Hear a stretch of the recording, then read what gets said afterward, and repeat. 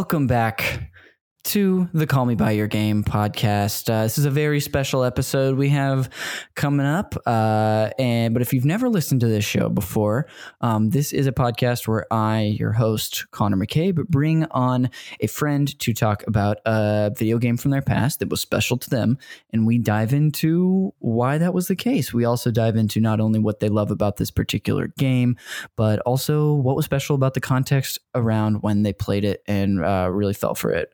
Well, usually for the first time. Now, a little bit of housekeeping up top, as if you would like to visit our website, we do have one. That's at callmebyyourgame.com, all spelled the normal ways. If you have any questions, any suggestions, want to reach out, want to tell us stuff you're liking, stuff you're not liking, you can always reach us at callmebyyourgamepodcast@gmail.com.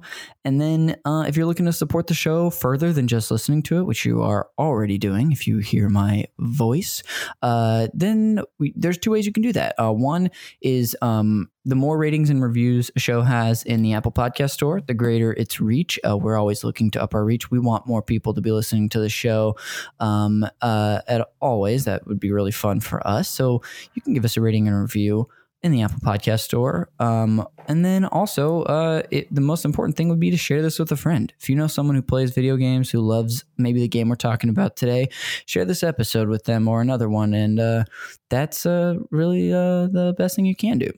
And that's it for the housekeeping. We'll get into the fun right now. And I'm going to go ahead and introduce our guest today. He is a podcast host, podcast editor, podcast genius, actor, improviser, just a little legend himself. Welcome, July Diaz. Hello, thanks for having me, Connor. Hey, you bet. It's a long time coming, and you know, I'm realizing you're the final member of the Zoo Tycoon core crew to do this show. I know, it's amazing. All it took was a pandemic for me to get on the show finally. Yeah, I was really like, July, I'd love to get you on the show, but like being in a room together, we're both such alpha males that like it Absolutely. just doesn't work for us. Like if anyone's ever heard us on Jeremy's show, Video Games, a Comedy Show, they can probably feel the intensity. It's electric, and it's just a room can't contain us. But this works, I think. Just keeping as much distance as possible. Me too. I think it works great. In fact, it might be just like the only way we should ever interact. I agree. Perfect. Yeah, I thought you might agree with me. Well, thank you for coming on today. This is really fun. We have, all the episodes are special. Truly, every time I listen to them, like back to review for the show, I'm always so happy at how they turn out universally. But this one is a special show because we're talking about one of the greatest games of all time. Wait, are you talking about your own show, Connor? What did I say? You said you listen back to your episodes and you just love how good they sound? Is that what you said? I 100% am saying that. Okay. I'll review the show before we put it up so I can write a description like probably most people do with their shows. Oh, I see what you're saying. Okay. Yeah. And I'm just always like so happy because part of it is just like sitting in on a discussion again with me and a friend. So it's usually fun.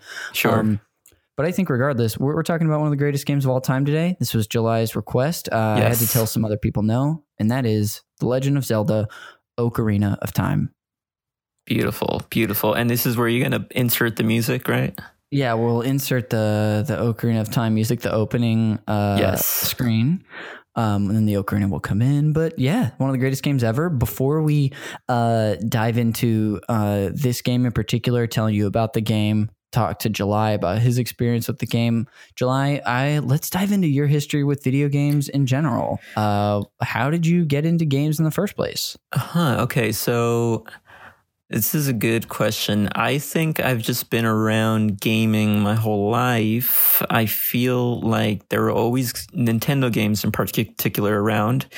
I think the first experience with the actual game I had was with the original Game Boy, and I had maybe Tetris on it. Ooh. And Dr. Mario. The classic pair. Yeah, the classic pair, Tetris and Game Boy. Yeah, I had Dr. Mario on that, and then maybe Super Mario Land 2. Ooh. I had that on there. But yeah, I think I was a huge handheld video game player first, and gradually I moved on to Super Nintendo, Sega Genesis, N64, PlayStation, PS2, 360. I miss PS3. I have a Wii, Nice. Wii U. Oh yeah, we're both what else Wii U am I missing? owners. We deserve like a little badge. Yeah, give me the Wii U badge. Dreamcast I skipped though. That's one of the bigger consoles I skipped, and the original Xbox. Gotcha. And obviously you still have the modern consoles today. I know you have a PS4 and a Switch. You're Yes. not an Xbox owner, correct? No, and it's I don't know. After 360, I enjoyed myself with the 360, but after that, after making the switch to Switch and the PS4, I just don't see anything grabbing me to go over to the Xbox One. Sure. That's understandable. Also, it's like already, if you're going to dedicate yourself to two consoles and not only that, but you, I'll just go ahead and out you here. You play a lot of games. You like to hit Oh the my big God, ones that how you're dare you out interested me in. like this? I figured you weren't going to do it yourself. So I'm just going to go ahead and just take that and run with it. Oh my God. But like that is a lot to do. It's like I don't know how someone would have, all three consoles, play most of the major releases and have time for even that. Like I don't even have time for the like PS4 and Switch stuff for the most part. Right. So, Right. And I don't know if you talked about this on this show before, but I found myself when I was younger always longing to just have every game I wanted when it immediately came out, but that was never the case. I always had to like save money, or I would get it for a birthday or Christmas gift. And then I always had to like choose the one game I wanted. But now I feel like I can just buy any game I want, but I don't necessarily have the time to play everything to the extent that I want to now. It's like there's some sort of fable here, and the fable is that like it's like you long for this thing your whole life when you have all the time, and then you have none of the time, but you have all of the games. Yeah, which is kind of why I still love getting physical games, because at least I have them on my shelf, and I could be like, just have that experience of owning it, but never actually getting to it. There is truly something to that. I feel the same way. It's like if I can just like right now I'm at a desk in the like office dream room, and I'll turn around and look at like a tower of games I have, and it's just satisfying to look at. Yeah, it's great. Even if you can't play them, it's like, hey, they're right there. We're attached. We're good. It's comforting. It's comfort food. It is. Same. I feel the same way for myself. Do you remember how you got that first Game Boy? Was it like and I don't think you said earlier, was it a gift? I believe it was a birthday gift. Yeah, and I think I got it somewhere. I'm born and raised in Los Angeles. I believe I got it somewhere in like a secondhand video game store downtown. I don't know if you've ever been to any of these stores before, but it's been years since I've gone. But I feel like downtown LA has certain stores that are just like mom and pop video game shops that just have like a ton of rare stuff, but also just knockoff video game stuff. That's funny. I've never been to the ones downtown. I didn't realize they were there. Do you know if they're still around? I mean, I don't know now, man, because of the pandemic, but just like everything we talk about now has to be like, okay, so like, before this happened, was that still there? Because now it's like all bets are off. For sure. But I believe it was in the Toy District area where there's like a lot of mom and pop shop. You could get a lot of like cheap items down there. Yeah. That's awesome. Really cool. I've only been, I would assume you've been to a couple other stores, but I've been to World 8 a few times. We've talked about Game Realms a bunch, and then I've been to Game Dude I've checked out as well. And I feel like there's a fourth one around that I've like, maybe no, that's GameStop? probably it from Game, yeah, the other mom and pop store, GameStop. Okay. Yeah, but no, so I have not familiar with those, but that's really cool. I love that. And you pretty much, it sounds like you kind of stayed with like games were a part of your life, and you didn't really have any severe gaps. I know a lot of people do. Yeah, I think when I went to college for a year to UC Santa Cruz, I took my 360 with me, but I didn't really play it. I kind of, that was like the time where I kind of was away from games for that whole year. And it wasn't until after that, when I came back to LA, is when I jumped back onto 360 and, but yeah, I think that was the main console for a long time. Mm-hmm. There was definitely a gap between 360. When did the Wii U come out? Do you know? Yeah, that was December 2012. Yeah, so that might have been the next console I moved to. Gotcha. And then obviously the Switch after that. Mm-hmm. Cool. That's awesome. Well, neat. Was there anything else you wanted to share about like your personal history with video games, or is that pretty good for you?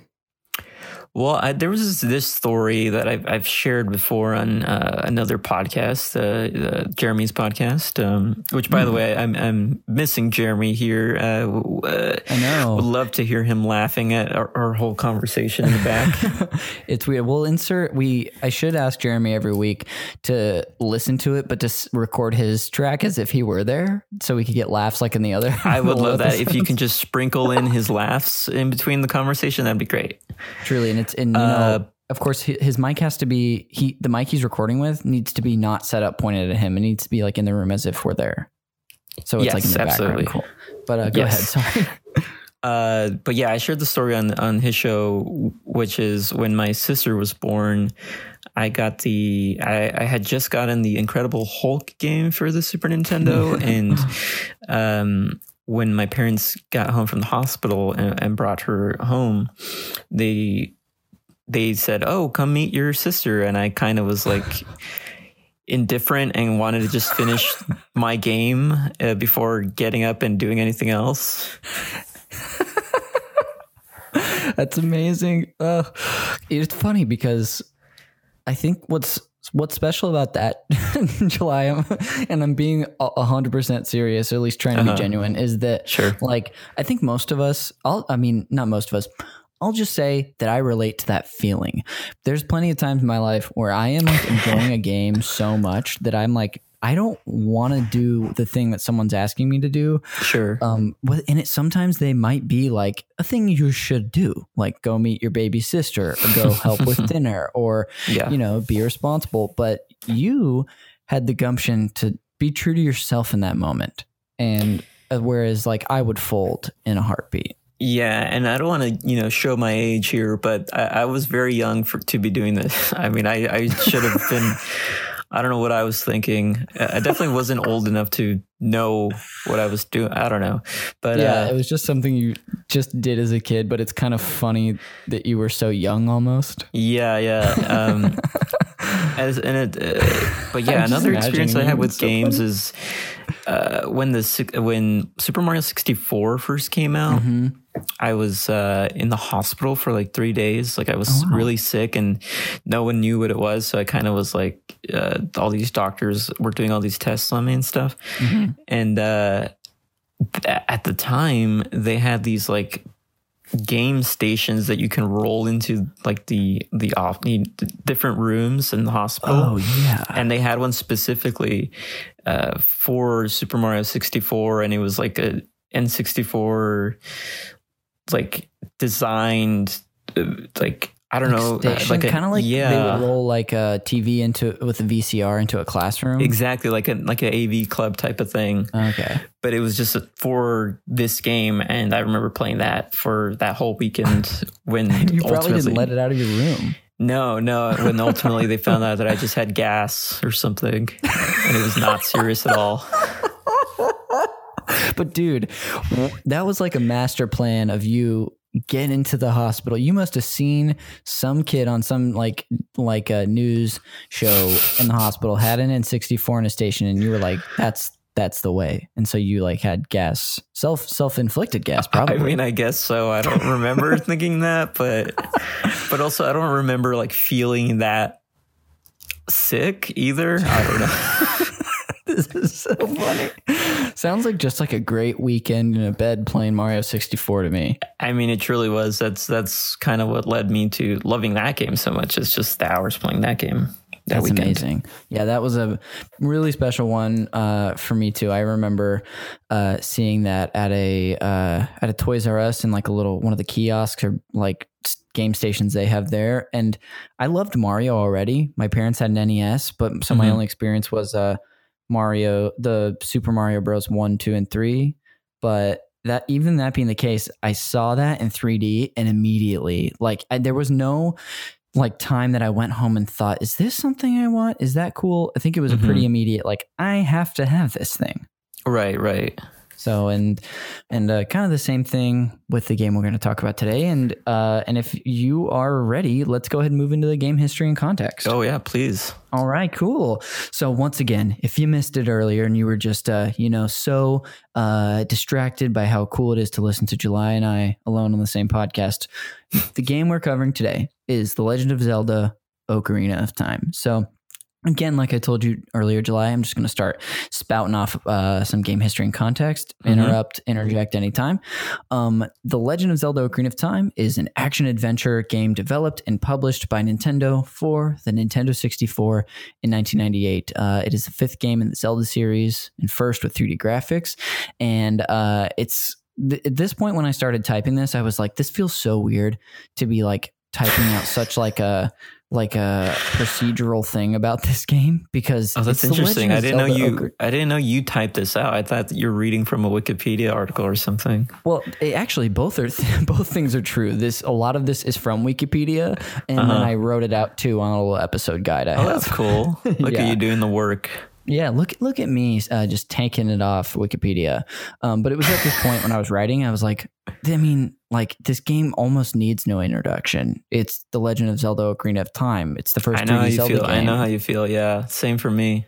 It's nuts. In that point, I just started being like, it's kind of hard to find. I don't think I've ever seen like a list of the best games of all time and not seen this in the discussion near the top, even on top. Oh, thank God. I was worried that sentence was going somewhere else. Like, you've never seen a top 10 list of video games of all time. No, thankfully it's not the case. But anyway, this game, even though it's one of the greatest games of all time, it was incredibly influential. And even though it borrows like so much from Link to the Past, including like the story structure and the game structure, it was still, surprise everyone. Oh, wow. Nobody knew that before I shared it. Isn't that crazy? That is insane.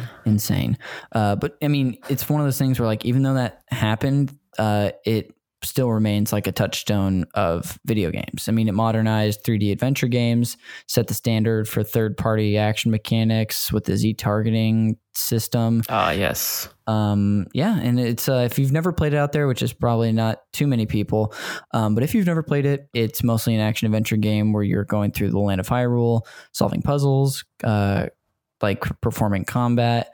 And in the game, the player controls Link, Kokiri Child of the Forest, who, thanks to this new fairy Navi, is sent on a quest to stop Ganondorf from stealing the Triforce and destroying the world.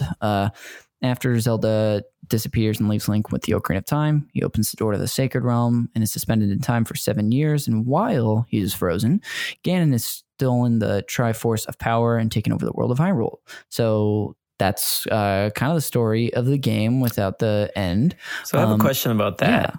Yeah, how old is young Link? Do you know? I believe 10. I want to say 10, and then adult Link is like 17, which is funny because, I mean, at least to us, like an adult is 18. Sure. Let's see. I tried to search young Link. No, I was wrong. He's 9 and then 16 as an adult. Oh, wow. That's interesting. I wish that when Link would have woken up after being, suspended in time for 7 years, that the sages would have thrown him a Sweet 16 in the Sacred Realm.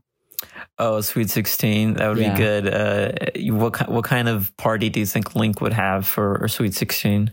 Oh, I think he would be like one of those kids that like really wants to be celebrated and wants a lot of attention, but like acts like he doesn't. Like he'd be a little bit of a angsty teen, I would say. For sure. But once the Deku scrubs start showing up, once the Gibdos show up and like Malin, he's probably gonna come out of his shell a little bit.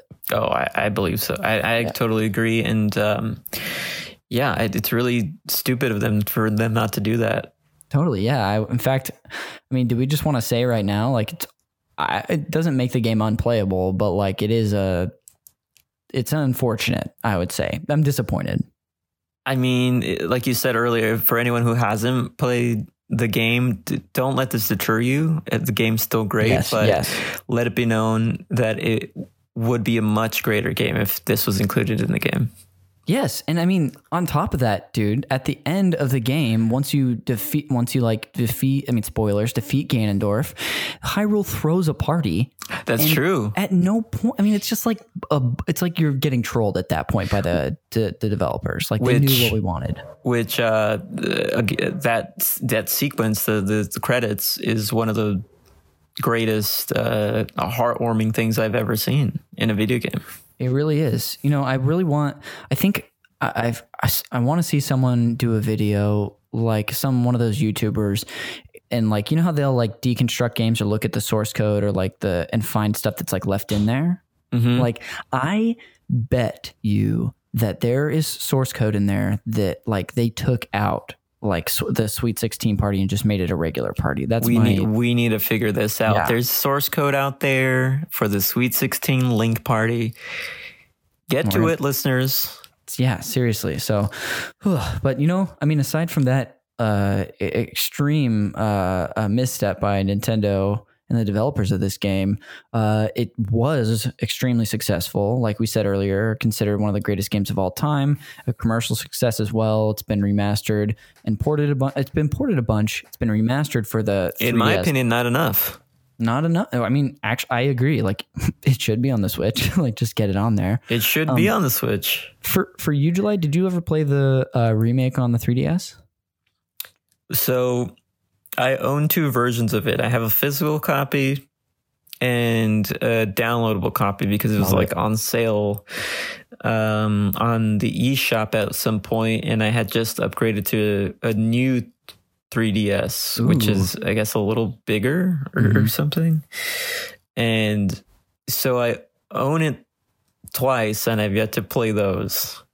Gotcha. Sort of back to the conversation we had earlier. It was like, it feels good to know that I have this, but I just never got around to play it. But also because I've played the original for the 64 so many times. Yeah.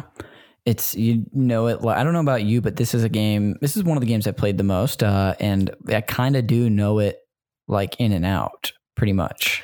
I do too. And I own the original Nintendo player's guide for the game. Dude. And I lost it somehow over the years. And not that, like a few months ago, I ordered a new one or a used one from eBay, and I love it. I'm so happy. It brings me back to like playing through the game, using it, but also not, and doing those little challenges. Like, okay, this time I'm going to play through the game, not looking at the guide. Yeah, and dude, that is cool. Yeah. I had a friend who had that exact guide. I think you sent us a picture of it. I think Link is like looking down the arrow of his bow. That's like the picture on front, but that's so cool. What's cool about it too is it's written in the third person as it's telling a story. It's not like a typical guide that says, all right, now you have to go here to do this. It's told as like a fable. Like Link went to the water temple and he met the Zoras and this, and it's really cool. That's awesome. I love that choice. That's the sort of thing that could get a kid who doesn't have a video game system, like if they read that, into it and then wanting an N64. Oh yeah, for sure. That's really cool. The last two things I wanted to share about this game before we move on to your experience is that this game also does have a direct sequel, The Legend of Zelda Majora's Mask, which came out in the year 2000, so 2 years after Ocarina. And Ocarina of Time's plot was eventually responsible for the infamous Zelda timeline split that was published by Nintendo in 2011. Yes. Are you a timeline truther? Are you like, I don't really care? Or where do you stand on that? There was a time where I wanted to care, but then I decided not to. And I love all the Zelda games. I don't necessarily care what order what takes place in. But there are also some Zelda games that I didn't beat because I don't know. I feel like I always came back to this one. Majora's Mask I haven't fully beat. Oh wow. But I definitely played through it a couple times. Yeah. It's I haven't I can relate to that. I haven't beat all of the Zelda games. I think all the mainline ones, with the exception of Zelda 1 and 2, I've never come close to beating those, but the mainline console ones I do beat, and then some of the handhelds, but I haven't not beaten most of them. And part of it too is I never beat Breath of the Wild, and it's not because I didn't have time to. It's more I didn't want the story to end, and that game is just so great, just exploring so much in that game. But I definitely need to go back and finish that before the part 2 comes out. Totally. Yeah. I remember there was a point when I was playing through that game where I'd been playing it for 2 months and like 120 hours. And suddenly I was like, you know what? I could make this last forever, but I kind of want to go see the end. And then I just went and, you see the end and it's pretty great, but that game is, definitely about the journey and not the destination. Yes. While I think the destination was ultimately pretty cool, but, killer, dude. Well, let's go ahead and just move on to the main event, and that is your history with the game. So, The Legend of Zelda Ocarina of Time, July, how did this game come into your life? Okay, so this game, I believe at the time, my downstairs neighbor had it for his 64, and I would go see him play it. He was the older brother of the friend I had. Oh, who lived downstairs from us at the time, and and I just remember seeing it, and he was like, I think in the Fire Temple at that point, and it just looked so cool. I didn't know what the game was at the time. I've never played a Zelda game before that. It looks so. It's like love at first sight almost. Yeah, definitely. Wow. It was just like. I was awestruck at the game, and I think. Do you know when Smash came out for 64? Was it fairly that was later than that? Yeah, the next year, 1999. Okay, so I think I didn't play Zelda Ocarina of Time until after Smash, because I think I got Smash Brothers first, then Ocarina of Time. Cool. I think it was a Christmas gift, and once I got it, I was just like. To me, it felt like the next step of, okay, this is like a real game. This isn't Super Mario Brothers where you can, like any little kid can pick it up and kind of get what it is. This is like, this game is not going to hold your hand. There are parts in the game, if you don't have a guide, it kind of can get confusing as to what to do next or all the side quest stuff. Like if you don't know anything about that, you can totally skip those and have no idea.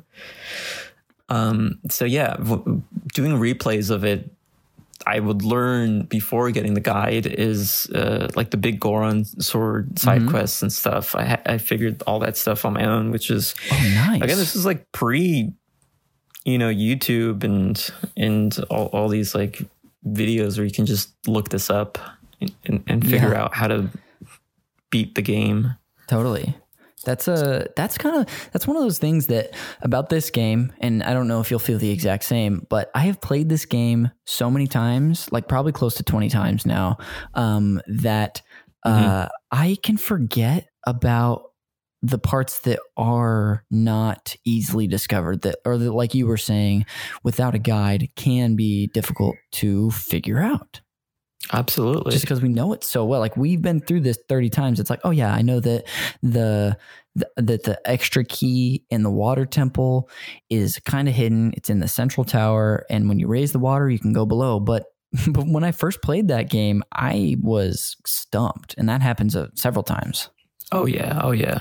And it was also one of these games where I could share like with other members of my family. Like my dad is a huge gamer and he would play this game. And I remember a part in the water temple where you would get really frustrated at it. And it was so funny to me. Like I just couldn't, like, I always told myself, like, I'm never going to get like super mad at a game. Yeah. I'm just going to like, I'll take a break if it's like too much for me. You were having this thought back then? Yeah. Dude, what a mature young man. Yeah, because it always was like silly to me to like, it's such a like this is literally a child toy thing, and like, and you're getting mad at it. You know, it sounds like it's like an obvious thing because I think you just had a healthy perspective on it. I was the opposite as a kid. I had some attitude problems, and my parents would be like, if you're gonna get mad, you can't play the game, and then that would just make me more mad. Jesus Christ. Yeah, dude, I was just such a little brat. Like, I like to think a lot of kids are like me, but I don't know for sure. That's really cool. How you got it. And so you got, like you said, you got it for like maybe like a Christmas gift. Yeah, I believe so. Cause I think I got Smash for my birthday, and my birthday's in the summer. So then I would have gotten Ocarina of Time in the holidays. August? June 26th. Ooh, coming up. Cool. That's very cool. Do you remember like when you first played this game, where you said you kind of played it with, or your dad played it too, were you sharing a file? Were you doing separate ones and just kind of sitting down to watch each other play too? No, but I've definitely have played his file before, and even before, like, I think I even had played his file or maybe my neighbor's file on his system. Oh, gotcha. Once he had already like beat the game. So I think I actually played the game with Adult Link with almost everything unlocked before playing it through my first time, just from the start. So it was kind of interesting, cool, like, oh, so this is what you get. Like, this is what you're going to get to at this game. So, which I didn't mind because when you do like a new game plus or whatever, it's kind of cool and enticing. Like, oh, how did you get here? This would be it's a fun, different way to approach the game, I think. Absolutely. And this game, obviously, it's I don't know. I mean, you could call it an open world game. The world now, I mean, at the time when that came out, it was like the most expansive, crazy thing. Like Hyrule Field was like the biggest landscape we'd ever seen. But now, oh my God. And then when it gets dark, it was so scary to me. It was. Well, let's talk about that if you don't mind. Like the one thing that is so awesome about this game that you might also enjoy is like the atmosphere. Oh, definitely. I love it. Like, I mean, like you were saying, like when you're out in even just like, I guess, thinking about the atmosphere of Hyrule Field is very cool. And it's varied in the sense that there are kind of like two atmospheres it has. It's like during the day, it's this open, like field that you can just run across or ride Epona, and it's like glorious. The music makes you feel like you're going somewhere, but at night it's like you're like trapped outside of Hyrule, and the skeletons come out. The donkey skeletons are like a stuff of nightmares, and especially when you're an adult Link and everything is sort of like just sad and apocalyptic, and it's really a metaphor for life. When you get older, everything looks so much more grayer and bleaker than it was when you were a kid. I mean, unfortunately, it kind of does feel like that a lot, especially right now when we're like, Sure. I think most of the time we may, if we weren't in a situation like this, we would have been like, okay, you know what? I'm exaggerating a little bit. Life is fine, whatever. I'll be okay. But right now it's like, nah, this shit's pretty shitty. Yeah.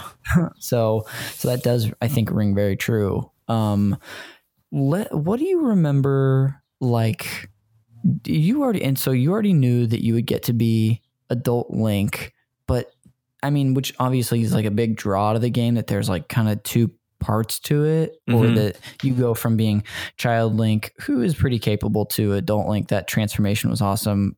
You already knew about that, but that didn't like deter you from playing it.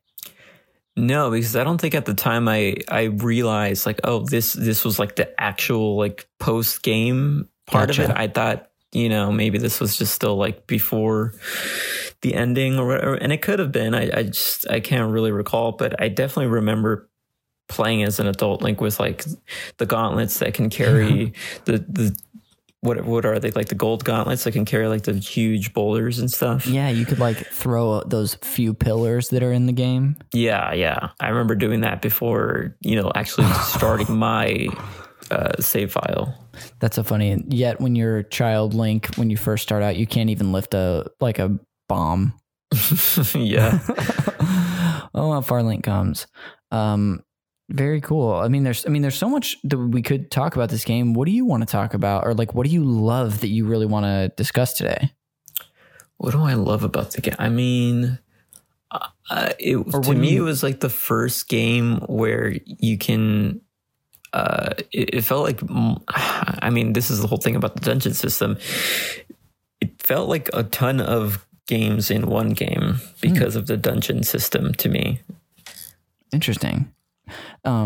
Just because like each dungeon was kind of its own big puzzle and thing to explore, sort of. Totally. And when you're playing through it the first time and you don't know, how to solve everything, or it can take you a while to beat through it. And it just felt like, in a good way, like it was a very long process. I think I still play this way. I like to just explore everything, right? I don't like to rush through things. Sure.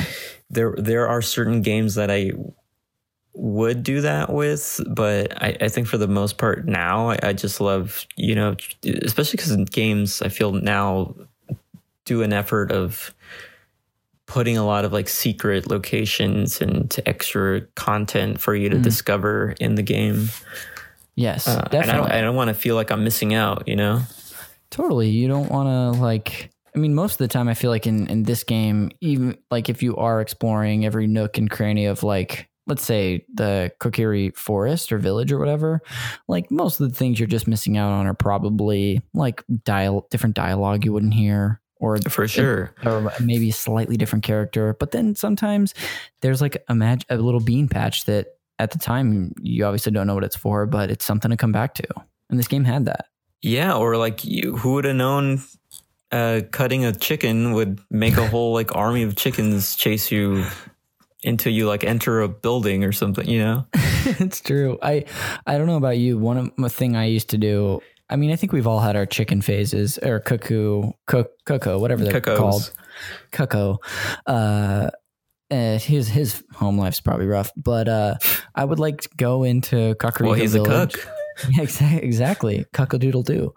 Going into like Kakariko Village, going ham on like one cuckoo, and then it goes into its like POV rage. Yes. And then trying to like sprint out of Kakariko without getting hit was really fun. Yeah. So much personality in this game too. Like you said, it was kind of the first like, I mean, real feeling game almost. It was like its own, like at least for 3D games, it was like this big world with these characters that. Yeah, and it felt mature. Like Link is going through a lot of crazy shit throughout the game, and it's like even when he's just a child, and I I mean, I guess he is a child throughout the whole thing because the whole thing is him switching back and forth, becoming an adult and a child. Yeah. It's kind of like Big.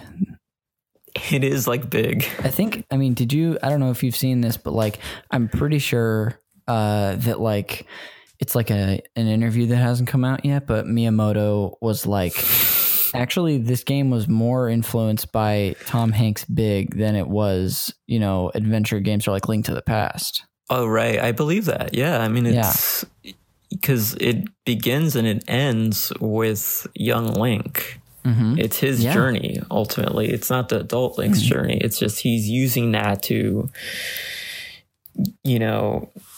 save Hyrule because of Ganon and his control over the time and space, right?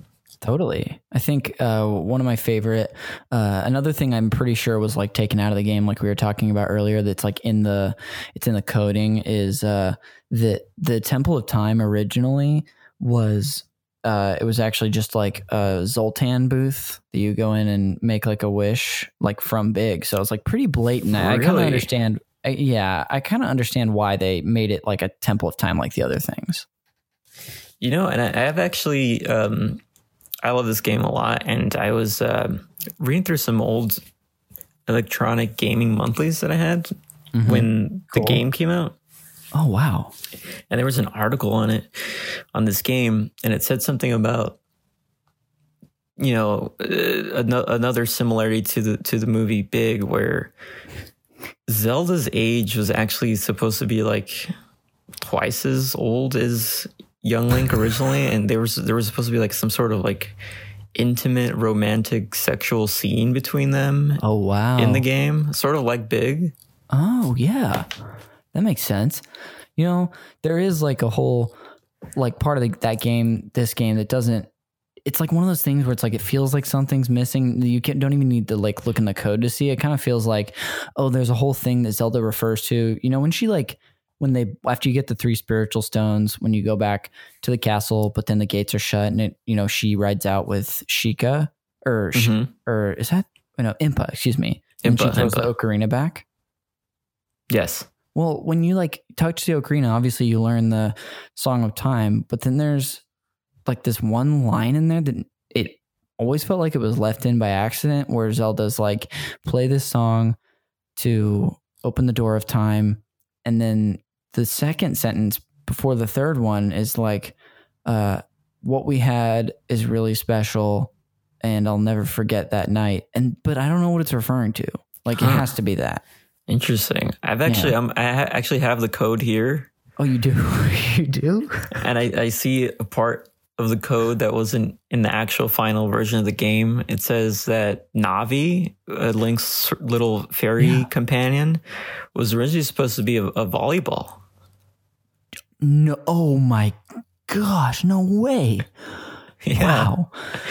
Which actually is weird because I think that's a sort of like allusion or homage to Castaway, but Castaway didn't come out till years later. No, you're right. I think it was like 3 or 4 years later. Like, that is wild, man. Video games are cool. Oh, man, I love video games. Are we going to a break now? Do you want it? Would you like to take a break? No, I don't know. Do you take breaks in your show?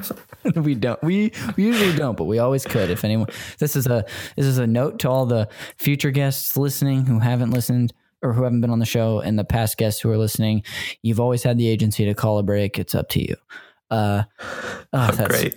That's so funny. So what else? I mean, what do you remember about, I know about like when you played the game, was there anything special about the context of when you played it? I know you kind of said like you played with your dad a little bit, but what was special to you about playing this game? Well, again, to me, it felt like a lot of the 64 games I had at the time were multiplayer games like Smash or Mario Kart. Oh, it was like the multiplayer system. Yeah, and I felt like this was like the first like solitary experience for me besides like a Super Mario Brothers, where I kind of like I said, like I have to figure out like how to beat this and what to do. And yeah, also just like you said, the atmosphere is just amazing. It feels cinematic at points, and I again, to bring this back to, it does feel like a movie, like Big, you know, like it does feel like you're playing out this grand film. And at the time, it was the coolest looking game, in my opinion, because it was a fully realized 3D simulation, you know, it was just,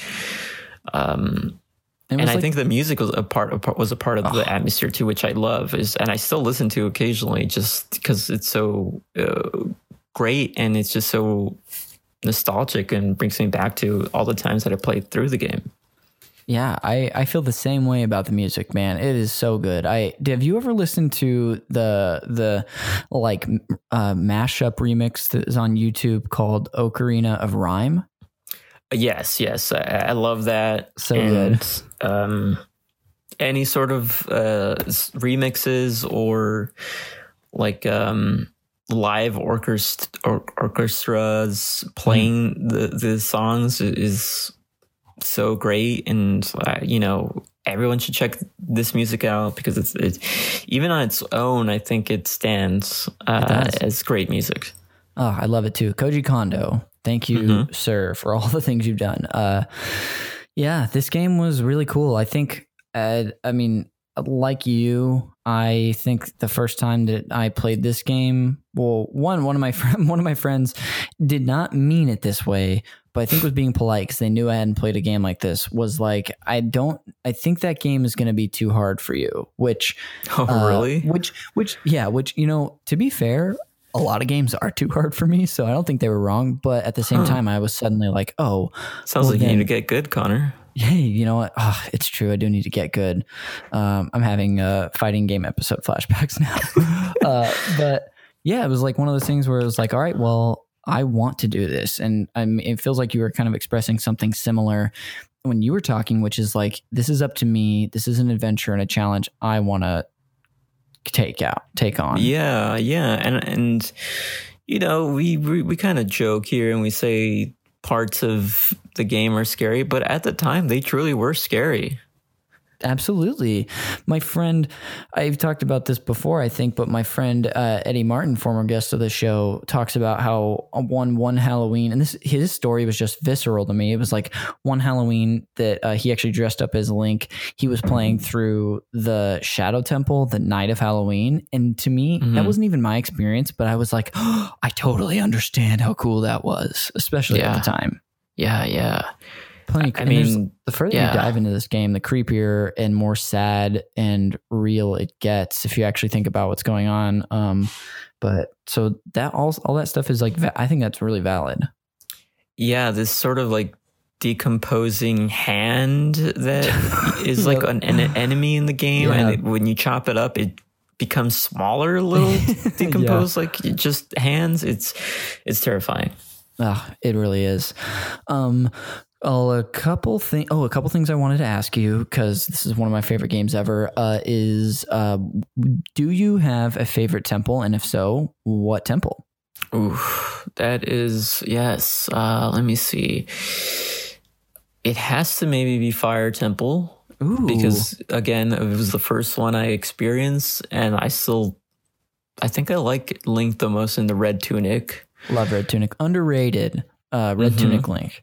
And it just, I don't know, it's kind of fun saving all the Gorons in that section, although I can see it becoming a little more tedious on replays, that section of the game. But sure, I mean, that's up there, Fire Temple. But I mean, I also love Shadow Temple, primarily because of the music and the atmosphere. And it feels like you're being... With each temple, it feels like you're being transported into different types of games, too. Yes, definitely. That is so cool. Well, cool. Well, hey, before we move on to like some fun stuff I have at the end of the show, was there anything else you didn't get to say about this game that you wanted to, or any sort of like last thoughts you have? Yeah, so I had the original version 1 of the game, I believe, because it had the original music for Fire Temple, which is like this included these chants in the game, which they later took out to avoid controversy, I believe. So I remember that original music was great, and I think there's also blood left in that version of the game. It's and like I think when you cut Ganon, his blood was red, but in the updated version, it's green. Yes. And I think something else with the mirror shield, it's a different design or something too. Oh yeah, maybe with like it's like the crescent moon or something like that. Yes, yeah. I believe so.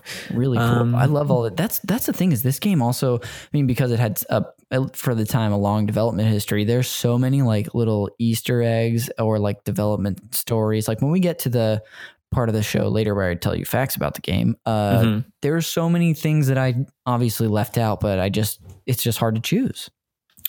Yeah, I mean the homages to Mario and Luigi, Lon Lon Ranch, yes. the Mario, Peach, and Yoshi showing up in the princess's like courtyard window. I love that. And if you, That's I great. love when you like shoot a little, as young Link, you shoot a Deku nut or a Deku seed or whatever, and then like the soldier will look out and scold you and throw a bomb out there. Oh, yeah, that's funny because the soldiers want you to nut all over the castle. That is what they were worried about. Yeah, but yeah, that stuff is great, and all the mini games are super fun. Like the bomb shoe stuff, it can get a little frustrating, but it's always rewarding. Yep. This game, what you're starting to talk about, gave me a thought. I wanted to share it, which is this was a game, and remains a game that is not crazy to 100%, but there still is a challenge. There's still enough of a challenge to it, but it's not like doing Breath of the Wild and finding 900 Korok seeds.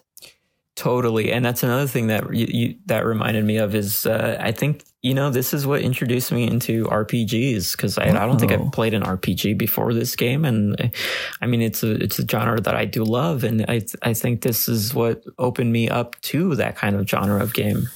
That's really cool. Yeah, it's funny how like just going from maybe playing more platformers or puzzle games to like an adventure game can open you up to another genre like RPGs. That's interesting. Yeah, because this is not totally an RPG because you're not necessarily leveling up your character, but you are adding attributes and collecting items along the way. Yeah. So, but it has like many RPG elements. So it's like, when people call it like Zelda games an RPG, I always am like, I don't know, but it's like it has some elements to it. Well, sweet. Was there anything else you wanted to say before we move on to some fun segments? Zelda's freaking hot. No. Let's not sexualize any of these video game characters. I did read something recently that apparently a lot of fans of the game thought that was when Zelda would become Sheik, it was like her using magic to transform into this other character. But I guess Nintendo debunked it and said, no, it's actually just her in a disguise. Yeah, that's funny. I never knew that was like a rumor, a suspicion going around. Interesting. I always thought that. I always thought like, oh, this is clearly her, but she, and I think it only cemented it for me when she first appeared in one of the Smash Brothers games, like maybe Melee. Yes. When she has that move to become Sheik, it's like it's like a magical. It's magic. She's using magic to become Sheik. It's not like she's going into like a phone booth and taking her glasses off. Yeah, exactly. Which which is interesting because I'm pretty sure like Sheik is like an homage to Superman, so it's like the original movie, so it kind of makes sense to me. Right. It's just Nintendo trying to shut down any sort of similarities to Superman and Zelda's franchise. It's true. They get the comparisons all the time, but they're probably just tired of it. So, interesting. Well, very cool. July, thank you. I really appreciate you sharing about like your experience with the game and how you found it. And and also just like what it meant for you, kicking you off on other stuff. Hey, thank you. Yeah, of course. So we're going to move on to the end of the show. I always have 2 fun segments I do. The first one is the Fact Me by Your Game segment, where I just tell facts to my guest. It could be like Easter eggs, could be development history, could be secrets, could be a lot of stuff. All of my facts today come from I don't know if you watch this YouTube channel, but did you know gaming? I do occasionally, yes. Great channel. Like they have a lot of facts and secrets and stuff. Sometimes I'll like refer to their videos for this section of my show. But the first one is that originally Ocarina of Time was developed in the same engine as that of Super Mario 64, and they were actually being developed at the same time originally. So, but that's not the cool thing about it. The cool thing is that over time the engine was altered to be more appropriate for this type of game than Mario 64, and that they were actually considered 2 different engines, and they actually also during this time shared ideas between the 2 games to see what would be like what might work well in another game. They did that during development, but then, which is exactly what happened between Super Mario Bros. 1 and Zelda 1. In fact, they shared so many secrets or so many development, tips and ideas really, that did you know that originally Ganon's Castle in Ocarina of Time was planned to function as a hub world similar to that of Peach's Castle and going through the paintings? Oh, really? I didn't know that. Yeah. So in fact, even to dive a little further on that, there's kind of a remnant of that. Kind of like how there's remnants in the game of, we were talking earlier about the big reference in the Sweet 16 party. This is another real one where, in the Forest Temple, how you fight Phantom Ganon and he goes in and out of the paintings. Yes. So that was that's like kind of an homage to their original idea, was that you would go to different like worlds or temples through that. That makes sense. Yeah, that's very reminiscent of Mario jumping into the paintings for sure. Yeah. So I thought that one was really cool. The second fact is that Link's design was originally based on that of a Hollywood actor. Hollywood actor. Yeah, but the thing about that one is that we've actually never learned which one. However, Ocarina of Time character illustrator Yasuke Nakano has said before that Link's design along with Ganon's was based on a Hollywood actor. And then character designer Satoru Tazakawa has stated that Ganondorf's character was based off of a guy named Christopher Lambert, who's best known for his role in the Highlander series. Yeah, exactly. So you know what he looks like? Yeah, he plays Raiden in the Mortal Kombat movies. Yes, he does. Super interesting. And in fact, in the chat, I just dropped a little, you know what he looks like, but I just dropped a little picture of him. Yes. And it's funny, his name is in the Highlander series. Do you know what it is? I don't recall. What's his name? It's actually nothing to do with Zelda. It's just Connor McLeod, which I thought was interesting. That's right. Connor McLeod. It's like me and Star Fox in one. It is. Very, very close. My middle name is Connor Fox McCabe. Wow, Foxy. Anyway, Foxy man. The last one I have to share with you is an Easter egg, and this is one that I don't know if you watched when I played to the Forest Temple on my stream earlier this year, but this was something I discovered for the first time on my own. But then I also saw it confirmed in Did You Know Gaming, and that is the Poe sisters' names are actually a reference to the novel Little Women. Oh, really? Yes. In fact, so when you encounter the Poe sisters, which are like the mini bosses in the Forest Temple, when you're Z-targeting any character in the game or any enemy, you can talk to Navi and she'll tell you maybe like a weakness point or tell you their name.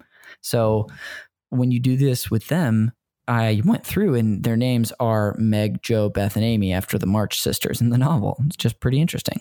Their names are Meg, Jo? Yeah, one of them is Meg, Jo. Well, it's Meg, Jo, Beth, and Amy. And there's Meg, Jo, and then there's Allison Phillips. So I think it's a Wild reference. Wow, even back then they knew. Dude. I know. Like I thought the Castaway thing was like pretty crazy, but this is even a step further. Wow, this is well, I shouldn't be that surprised. I mean, they have the power to travel through time in the game. I'm sure. Yes, that's how they're so good at improv. That's how it's good. Well, that'll take us to the end of the Fact Me By Your Game segment. Again, thank you to the Did You Know Gaming YouTube channel for those very cool facts. There's obviously so many about this game, but those are the ones we shared today. And the last recommendation, the last thing we'll do is the game recommendations segment.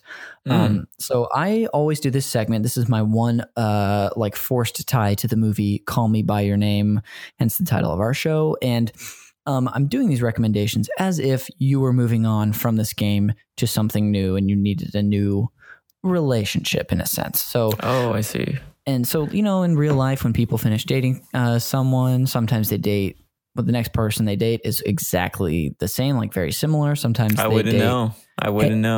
Hey, well, don't worry. I'll spell it out for you. We'll get on the same page. I've never dated anyone. I never will. Hey, well, that's the July Diaz guarantee right there. Perfect. I'll also, sometimes people date someone that's wildly different. Other times they date someone out of left field. So that's how these recommendations have been curated for you. So the first one I wanted to recommend to you, I wanted to recommend another third-person action adventure game that's a little more refined and modern. And that game would be Bloodborne on the PS4. Have you played this? Oh, yes. I've seen the cover art. Same here. I've never played it though. I've heard that it's good. It's in this. Is it developed by the same people who did Dark Souls? Correct. Right? Yes, I was this close to just recommending a Dark Souls game, but I was like, I'll take it a step further and recommend Bloodborne. I want to do it. I played what is it, Sekiro? Isn't that also made by the same developer? I found myself so not into the difficulty of the game immediately, and hey, maybe that's just I need to take my own advice and get good. But it's true. I did read something. I play most of my console games on a projector, and I read something that there's a little delay with the projector, so maybe I just need to play on a TV. Yeah, that might help. Also, I do think Bloodborne is a little bit easier than the Souls games, and it's more like it encourages you to be on the offensive instead of like countering all the time. Okay. So it might be worth checking out. Then the next one, I wanted to give you a recommendation that, like Ocarina of Time was genre defining for 3D action adventure games, I wanted to give you another genre defining game.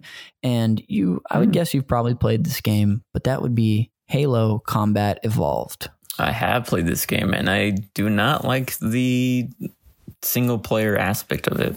Oh, you're not a fan of the story mode? Because I started with 2, I believe, on the 360. Or no, 3. I think it was 3. Yeah, 3 was developed for the 360. Yeah, because 1 and 2 were Xbox originals, right? Correct.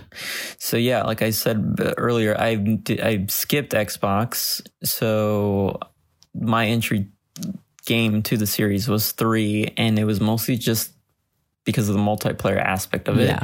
And when I jumped into the single player campaign, it felt like, because back then I would play a lot of Modern Warfare, it just felt like a downgrade to me. Sure. It just felt like a little slower and a little more, I don't know, just sluggish, and it was hard to adjust. But I remember multiplayer being fun for 3. But hey, maybe I'll jump back and try Halo Combat Evolved. Dude, is there like a remastered version of the games available? There is for the current Xbox. There is like the Halo Master Collection. We'll have this one on there. Got it. Yeah, well, hey, we're 2 for 2 with games you won't play. So let's go for 3 for 3. So this one is a completely out of left field recommendation. The only tie this will have to Ocarina of Time is that there is time travel in the game, and that would be Back to the Future, the game. Oh my God. PC. Have you played this? No, I've seen some gameplay of it though, and it looks fun. It's only for the PC? I think it's also on Steam, but I don't think it's on any consoles. But it might be on like PS3. I would have to look that up. Okay, I'll look it up. If it's available for a console, I'll definitely check it out. But I don't know if I want to dip myself into this PC game. I'm just being so negative now at this point. I don't know if I want to do this.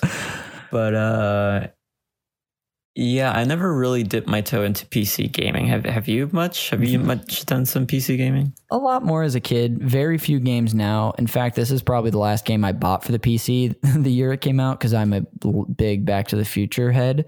But this game, I mean, what I'll say about it, because I have played this game all the way through, is that if you like the movies Back to the Future, you'll love this game.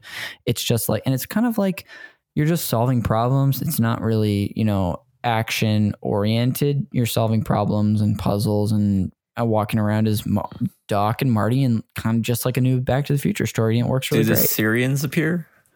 The Libyans. The Libyans. I don't believe the Libyans do, but I think but Syrians do appear.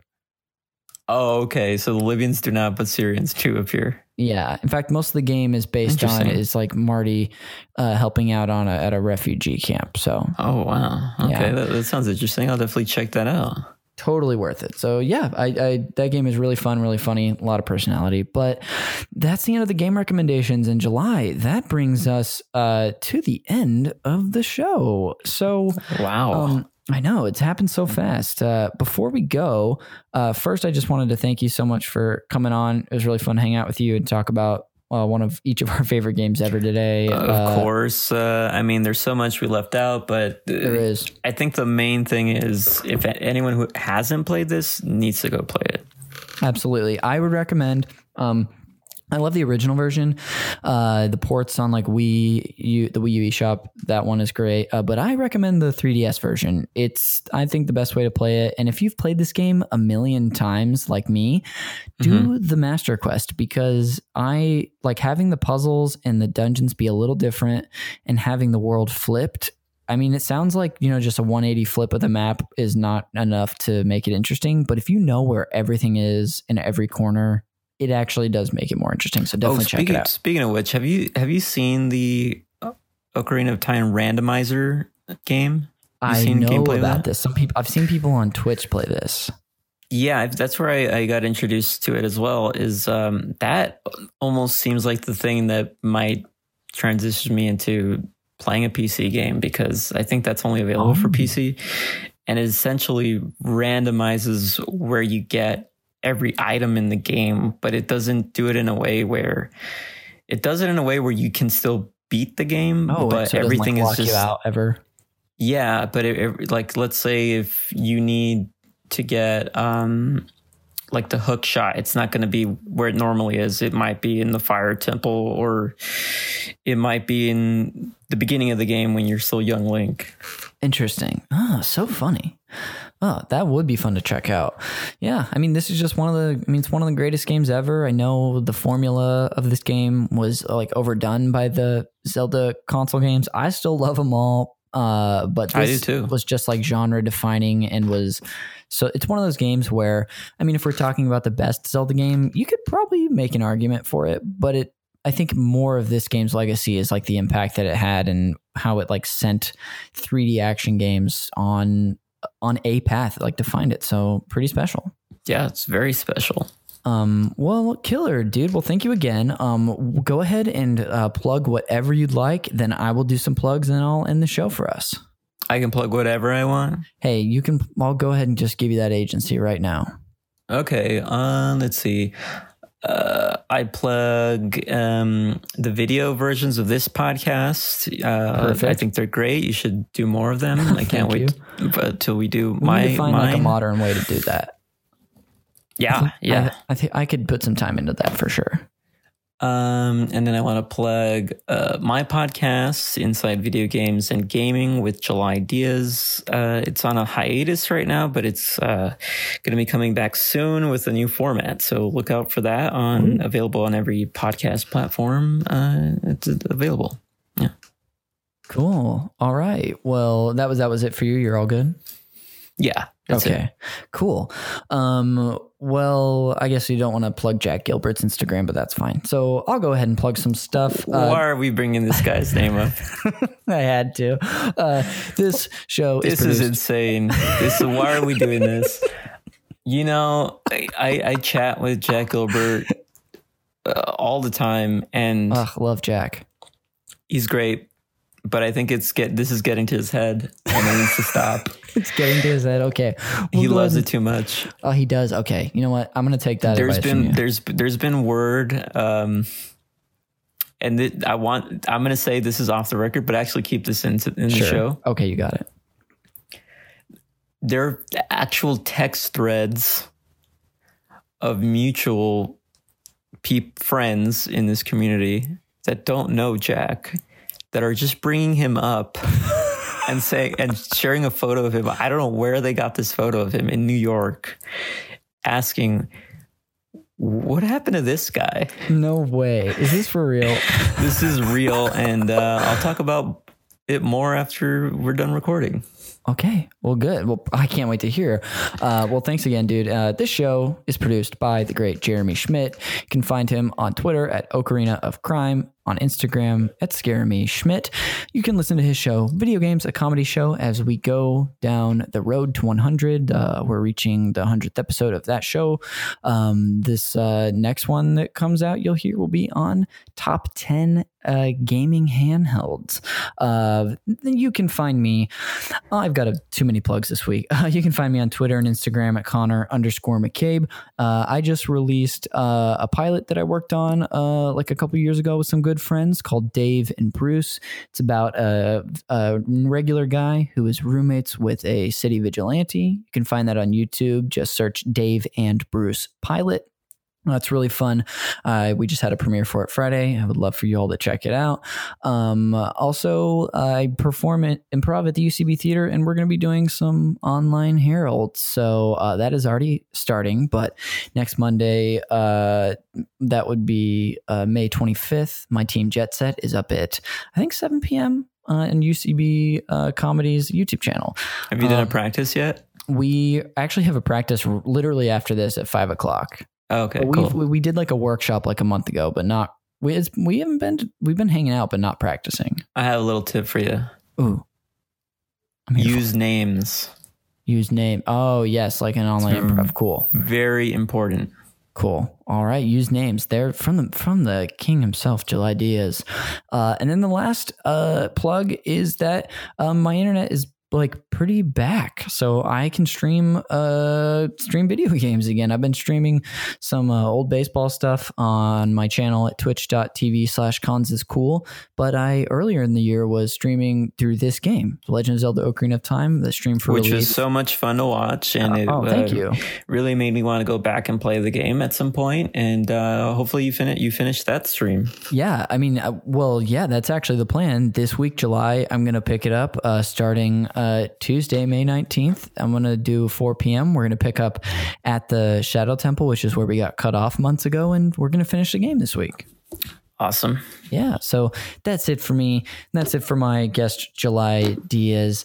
Thank you all for listening. Stay safe out there. Wear a mask outside, please, and go ahead and play this game. One of the greatest ever. We'll see you on the next one. Bye.